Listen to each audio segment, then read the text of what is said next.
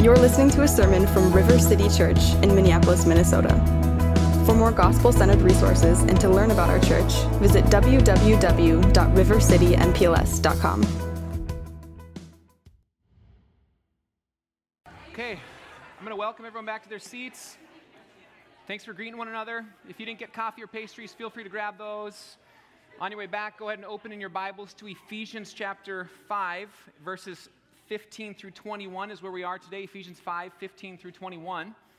If you're using one of those hardback black Bibles in the back, feel free to grab that. If you don't own a Bible, take that home with you. That's our gift to you. We want you to have a copy of God's Word in your hands and available to you. You're on page 978 in those hardback black Bibles. We are continuing in our series today that we've called Foundations of Faith, from death to life in the book of Ephesians. And throughout the book of Ephesians, we've been wanting to do just that, to build a foundation of faith together. As a new replanted church, we want this strong foundation to build a vibrant community of faith, and Ephesians is a great place for us to start. So we've been walking through it over the last couple of months. And throughout the series, we've laid these foundation stones of identity in Christ and understanding this mystery that God has revealed, that it is possible to go from death to life through faith in Jesus. And now here in the latter half of Ephesians, Paul, the author, is telling us about how we walk faithfully in this life. How do we live this life in light of our identity? And so last week we talked about being light in the world, and this week we are going to see what it means to live a life of meaning and purpose and wisdom in this world. And so if you have God's Word open to Ephesians 5, go ahead and stand with me as I read God's Word. You can follow along, and I will read for us. Beginning in verse 15, this is the word of the Lord, and it says, "Look carefully then how you walk, not as unwise, but as wise, making the best use of the time, because the days are evil. Therefore, do not be foolish, but understand what the will of the Lord is. And do not get drunk with wine, for that is debauchery, but be filled with the Spirit, addressing one another in psalms and hymns and spiritual songs, singing and making melody to the Lord with your heart, giving thanks always and for everything to God the Father in the name of our Lord Jesus Christ, submitting to one another out of reverence for Christ." This is the word of the Lord. Go ahead and grab a seat, and I'll pray for us. Father, we thank you for your word. Each week we open it, and what a gift it is to us as your people. We think that in it we find wisdom and understanding and how to walk faithfully in this world. And today, would you help us? God, we know that the wisdom of the world will fade. We know that everything in this world withers and fades eventually, but your word will stand forever. And so we ask for your help. God, by the power of your Spirit, would you open our eyes that we would behold the wondrous things found here in your word? It's in Jesus' name that we pray. Amen. According to an analysis by the New York Times in 2018, only 25% of Americans said that they had a clear sense of what makes their lives meaningful. Here we believe that God has created us for meaning and purpose, and study after study shows that when we have a clear sense of purpose and meaning, it's actually good for our health, physically and emotionally. And if we were created to live with purpose, and if it's good for us, and yet so many people lack a clear sense of meaning and purpose in their lives, then that creates a problem for us. And I think it contributes to why study after study shows that Americans are becoming less and less happy each year. It's captured in some ways by Mark Twain, the great American novelist, when he wrote this in his autobiography. He said, "A myriad of men are born. They labor and sweat and struggle for bread. They squabble and scold and fight. They scramble for little mean advantages over each other. Age creeps upon them. Infirmities follow. Shames and humiliations bring down their prides and their vanities. Those they love are taken from them, and the joy of life is turned to aching grief." What a bleak picture to think of for life, right? There's got to be something more hopeful. But he goes on to say, "The burden of pain, care, misery grows heavier year by year." He goes on then to say that eventually we are released from this world by death, only to be forgotten and replaced by other fools who repeat the same course with their lives, and on, none of us accomplishing anything. Perhaps you have felt this way in your life. Maybe you've felt this desire for meaning and purpose, and you feel the anxiety and the excitement that comes with what is ahead in your younger years. And then you maybe feel the disappointment or the frustration at what you have not yet accomplished in your middle years, wondering if your life has had meaning and value in your later years. And I believe that God has a story for his people that is more hopeful than the one that Mark Twain described. God wants us to be wise and understanding and purposeful in our lives. And so here's a summary of what we're going to say together in our sermon from this text. You can live with meaning and purpose, and it is measured by God's wisdom and not the world's. If we want to have meaning and purpose, then we need to know how God designed that to work and how it is measured. And so what we'll see is that there are 3 steps toward a meaningful life that God designed for us to live, and they are our outline today. The first is that we entrust ourselves to God's wisdom. Second, entrust yourself to God's presence. And third, entrust yourself to God's people. So first, entrust yourself to God's wisdom. Paul, the author here, opens in verse 15 with this phrase, "Look carefully then how you walk." This is the 6th time in this letter to the Ephesians that he uses this word walk to describe what it means now to follow Jesus in light of the faith we have in him. Almost all of them come in the latter part of the book, and Paul uses it often to say, this is what it means now to live in light of that identity that you have. He's about to tell us something about how we're meant to walk as followers of Jesus, and he does that by giving us several contrasts. So first in 15, he says, not as unwise, but as wise. Do not be foolish, but understand, he says in verse 17. Do not get drunk on wine, but be filled with the Spirit, he says in verse 18. Throughout the book of Ephesians, one of the things you might have been observing so far is that Paul rarely gives a prohibition of something we should not do without giving its opposite prescription for how we are meant to live as followers of Jesus. And the first 2 contrasts here in our passage, they're saying very similar things. We're going to take them together. And it's the first step toward this meaningful life, that we entrust ourselves to God's wisdom. Here's what it says in verse 16. Do not be unwise, but wise. And he explains that further, making the best use of the time, because the days are evil. The meaning of the phrase best use of the time is captured well in the way the NIV translates verse 16, where it says making the most of every opportunity. Paul is talking about making the most of the time in which we live, to make the most of the season in which we live, to make the most use of the opportunity. This is different than making every single minute of time used in the most efficient manner. That might be helpful, but this is not the theme verse or the anthem for all Christians who want to become passionate about productivity. When I was a new professional working in higher ed for my alma mater, I really got into this productivity movement. I wanted to understand how to be efficient with my time. And so I read books and I read blogs and I looked for tools and strategies to be effective. At one point, I realized I was spending so much time learning how to be productive that I was not actually being productive. Along the way, I learned a few things, and I hope that I'm more effective with my time now. But that's not what Paul is talking about in this passage. There's a massive difference between becoming efficient and productive at doing meaningless things and becoming intentional and purposeful with our lives. Paul is emphasizing the second. And the reason we need wisdom is because the days are evil, he says in verse 16. What Paul means by that is he's saying the days in which we live are going to undermine a purposeful and meaningful life. It happens through discouragement. It happens through distraction. It happens through the temptation to sin. It happens through feelings of meaninglessness when failures come, and they will come. And here's what I know. Making the best use of your time is not measured in efficiency any more than it is accomplishments. It is not measured in how much knowledge you gain or how much approval you get. In 2005, Tom Brady, after winning his 3rd Super Bowl, did an interview with 60 Minutes, and he said, "Why do I have 3 Super Bowl rings and still think there's something greater out there for me?"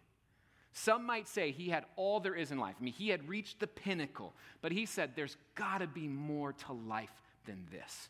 This cannot be all there is. Now, he went on to win 4 more Super Bowls, but if 3 Super Bowls didn't do it for him, 7 Super Bowls isn't going to do it either. And if 7 Super Bowls isn't enough for Tom Brady, then any accomplishment we achieve is not going to be enough either. Now, they might contribute to a meaningful life, but when we ask something to do something that, or when we ask something that's not God to do something that only God can do, it will lead to a wasted life, a foolish life, unwise, as Paul says. In the wisdom literature of the Old Testament, there's a book entirely dedicated to this basic question of a meaningful life. It's called the book of Ecclesiastes. And in that book, the teacher set out to find what makes for a meaningful life. He wanted to know what matters. And so he sought meaning and knowledge and wealth and power and in love. And in the end, he concluded that all was meaningless and perplexing. He observed all that he could about life and found that it didn't always make sense. In the end, the author of Ecclesiastes concludes that life is meaningful when, in 2 things, we fear God and keep his commandments. A meaningful life comes from entrusting ourselves to God's wisdom. And Paul is saying something like that in verse 17. Don't be foolish, but understand what the will of the Lord is. Here is how you live a meaningful life. Let God define what matters. Here at River City, we believe that a meaningful life cannot be lived by our own definitions. The message of the world around us is going to say, you define what matters. You define what meaning is. But it is not discovered inside of us, but it comes from someone outside of us. And so we will find meaning in life when we let God define it for us. And that means we take God's word seriously, which is why we open it each week. We will seek to value what God values. We will live with intentionality. We will work hard. We will seek to be industrious in all things. We will hold the things that we have loosely and not seek to control everything. And along the way, we will entrust ourselves to God's will and his wisdom. The second step to living a life of meaning is to entrust yourself to God's presence. Paul gives us another set of contrasting instructions in verse 18 when he says, do not get drunk with wine, for that is debauchery, but be filled with the Spirit. Let me parse this out for us a little bit. First, Paul tells them not to get drunk with wine. And contrary to the whiskey billboard that I once saw that said, the Bible says not to get drunk on wine, but it never said anything about whiskey. It's not what Paul is saying here, okay? This is not a warning about wine, but about drunkenness. Now, the Bible never commands complete abstinence from substances, but like today, drunkenness was a problem in first century Ephesus, as it has been in every century, among every culture, since organics were first fermented into alcohol. Here is the reality with every substance we use, especially those that lead to intoxication. The consistent and excessive use of alcohol leads to a wasteful loss of control. That's what Paul means by debauchery, wasteful loss of control. It's hard to capture the word in Greek and English well, so we translate with the word debauchery, because it does mean both a lack of self-control, which is captured well in that word debauchery. Excessive indulgence is kind of what we define debauchery as, but it also means wastefulness. So the word Paul uses means both excessive, lack of self-control, and wastefulness. Loss of self-control is part of the problem. When we give ourselves habitually to alcohol, we lose the ability to control our impulses in the moment if we've had enough alcohol, and also over time if we become addicted to the need to drink each day to ease the anxieties of that day. And there's another subtle meaning, though, as I've said. It also leads to wastefulness in finances, in time, in energy, and in purpose. And Paul just got done telling the Ephesians, make the most of the time. Make the most of the opportunity. Don't waste it. And when we give ourselves over and over again to a substance, we waste the opportunity to live a life of purpose. And Paul contrasts the prohibition then with a command, be filled with the Spirit. And we might think that's an odd combination. How do these two go together? Why is being drunk on wine the opposite of being filled with the Spirit? Well, first, because when we are filled with the Spirit, we don't lose control like we do to wine, but we yield control and influence to God in our lives. Part of being filled with the Spirit is a conscious decision to submit ourselves to God's influence upon us.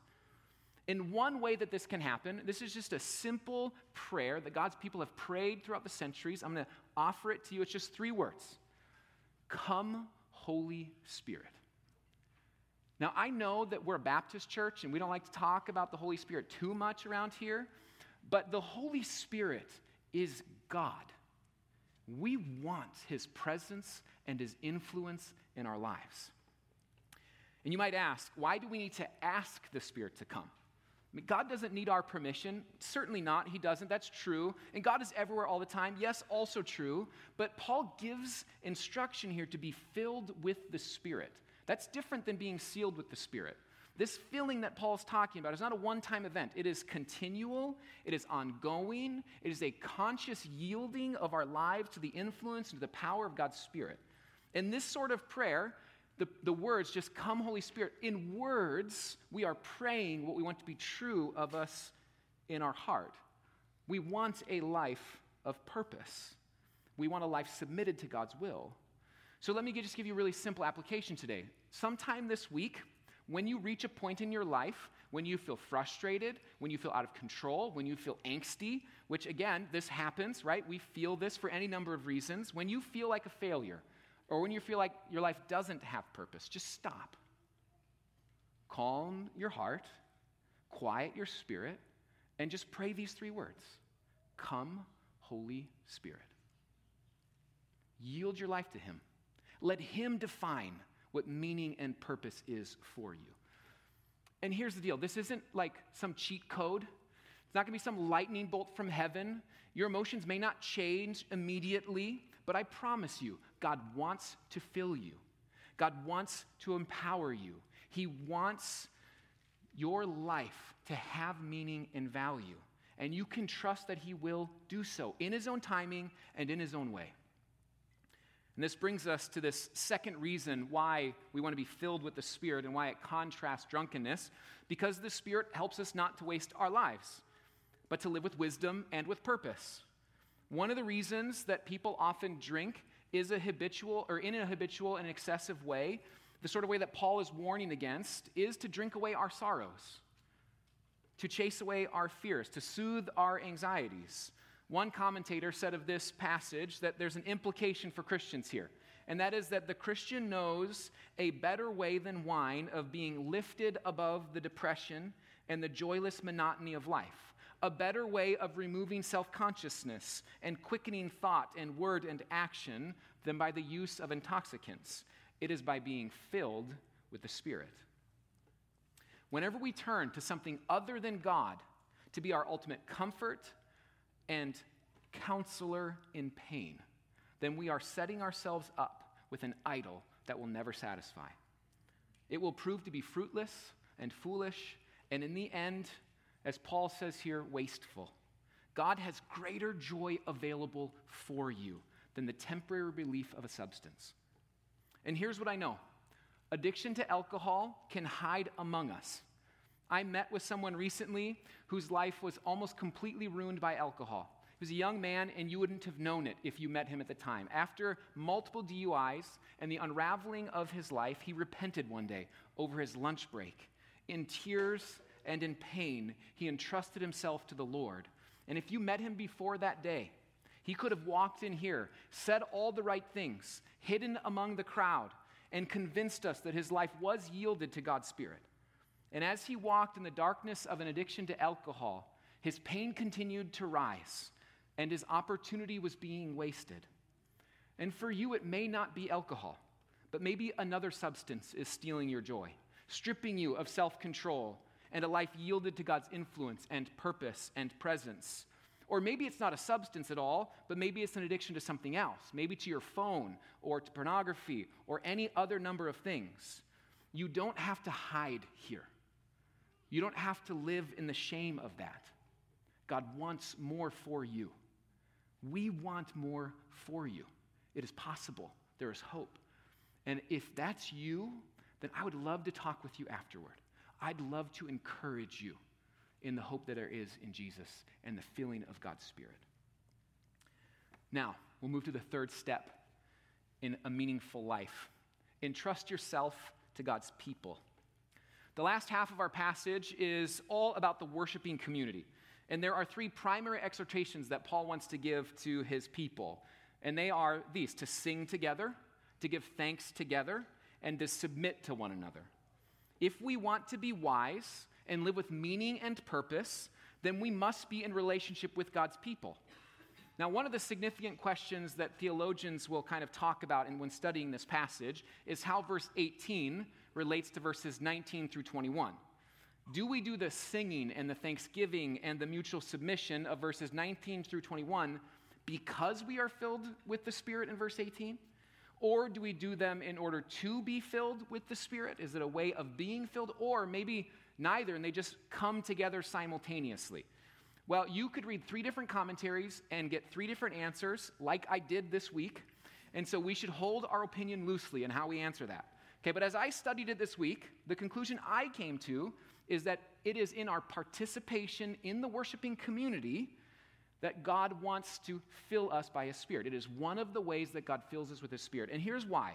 The biggest reason I came to that conclusion is because of the imagery and the language that Paul uses for the temple and the connection to God's people, the church. Back in chapter 2, Paul says that together we are being built into a holy temple.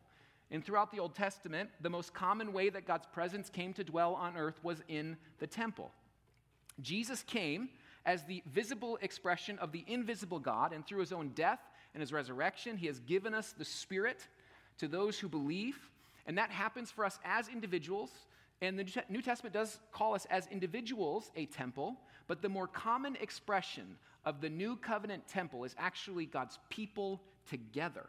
It is the community of faith. We are formed a new family. We have formed, or as citizens of a new kingdom, we are being made into a holy temple. And so it makes sense that one of the ways that we are filled with the Spirit is through the regular community of God's people together. Now, we need to be careful at this point, because this is not some formula for us to manipulate God's Spirit, as if we can manipulate the process through cause and effect.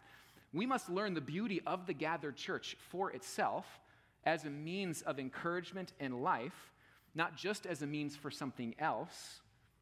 But we also must understand that it is through the worshiping community that God wants to fill us with His Spirit and give us the intimacy of His presence. River City Church, what a special gift we've been given by God. That together, in one another, we can be filled by God's Spirit. What a reminder of the need and the necessity to be a part of a worshiping body. Now let's look at these 3 instructions that Paul gives this local church. The first is to sing together.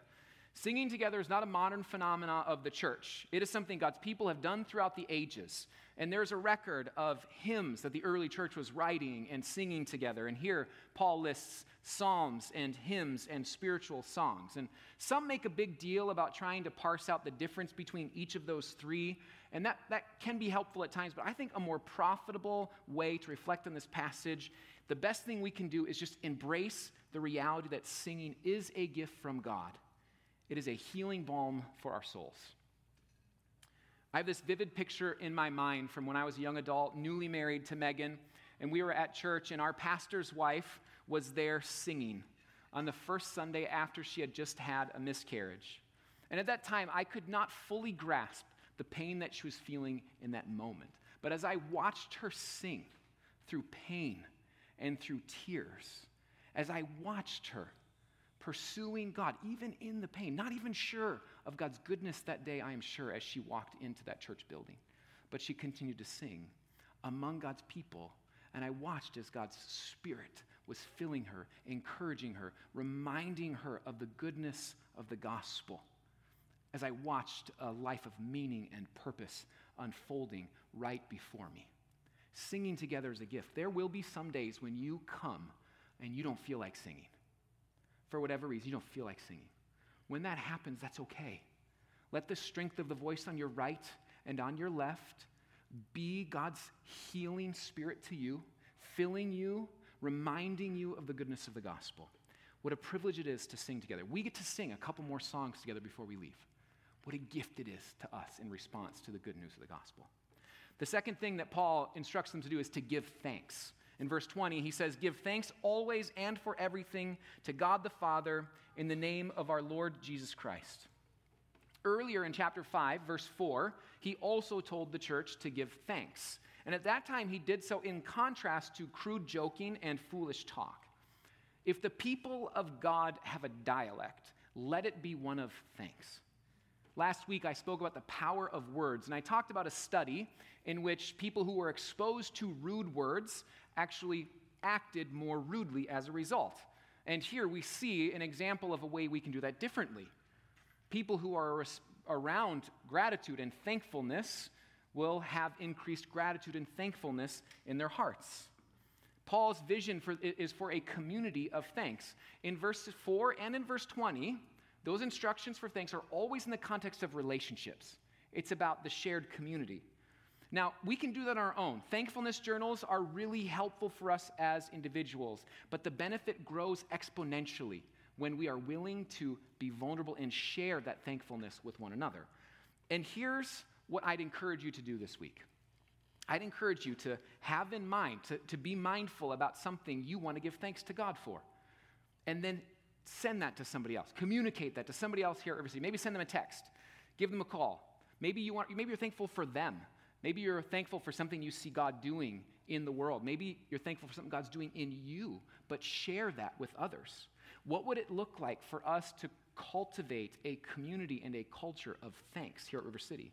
What sort of impact would that have on our lives and on our community if we started to share why we were thankful? How might that lead to lives of meaning and purpose? I would love to know that dozens and dozens of text messages are getting sent to one another this week, all throughout the city. And based on my reading of this text, based on that simple act of obedience, I believe that God will fill us with his Spirit as he does so, and he will bring gospel renewal to our lives. The third instruction that Paul gives is to submit to one another. Next week, the entire sermon is going to be just on verse 21. And so I'm not going to spend a significant amount of time on it right now, but I want to say this. The kingdom of God is turning an upside-down world right side up. We live in a world where people often seek meaning and purpose in significance and in accomplishments and what they can get over someone else. But that is not the story of God. That is not the way of God. Our Savior came and said that greatness is found in serving. Significance and meaning happen when we submit our own desires, our own needs, our own plans and preferences to those of one another, to the people around us. We worship a God who came in the person of Jesus, and he told us he did not come to be served, but to serve, and to give his life as a ransom for many. He found ultimate purpose by becoming weak, becoming a servant. That is where victory was found in his life. If you want a life of meaning and purpose, it begins with a life of shared submission to those around you. And if there is anywhere that this can happen, this should happen, this kind of mutual, life-giving, ongoing submission to one another, let it be here in the church. Let it be among God's people. I went to a funeral yesterday for some of our missionary partners whose daughter died recently. Megan was working, so I brought all 4 kids with me, and as I left, I had a couple of reflections. The first was, what was I thinking, bringing all 4 kids to a funeral? Who was I kidding, right? Now, I got to observe about a third of it, but even that third was massively impactful, and I have some reflections on that part, okay? And really, I left thinking about what brings real meaning in life. The funeral was for a young girl named Lauren, who was 15 years old. She was born without oxygen and spent her entire life severely disabled. Now, based on our modern definitions of what brings meaning and purpose, someone might say, how could she have a life of meaning and purpose? She's never going to run a company. She's not going to write a book. Never going to win a Super Bowl. How could she have meaning and purpose? But as I watched testimony after testimony of the impact of this girl's life, it was absolutely evident to me that she had purpose in this world. As her mother shared about the day that she was born and said, as I looked forward, all I could see was difficulty and challenge. But yesterday, on the day of her daughter's funeral, she says, I look back on the 15 years that I had with my daughter, all I see are blessings and gratitude. This little girl lived a life of purpose. Many people shared about her just devoted love to her family, her patience, her joy, the beauty of her smile. Now, she's not going to be written about in history books. She does not have any records in professional sports that we know of. No 7 Super Bowls like Tom Brady. But Lauren found in this simple life that she lived with her family what so many people lack today: meaning and purpose, as she submitted herself to God's wisdom, God's will, and the welcome of God's people. You can live with meaning and purpose, and it is measured by God's wisdom, not the world's.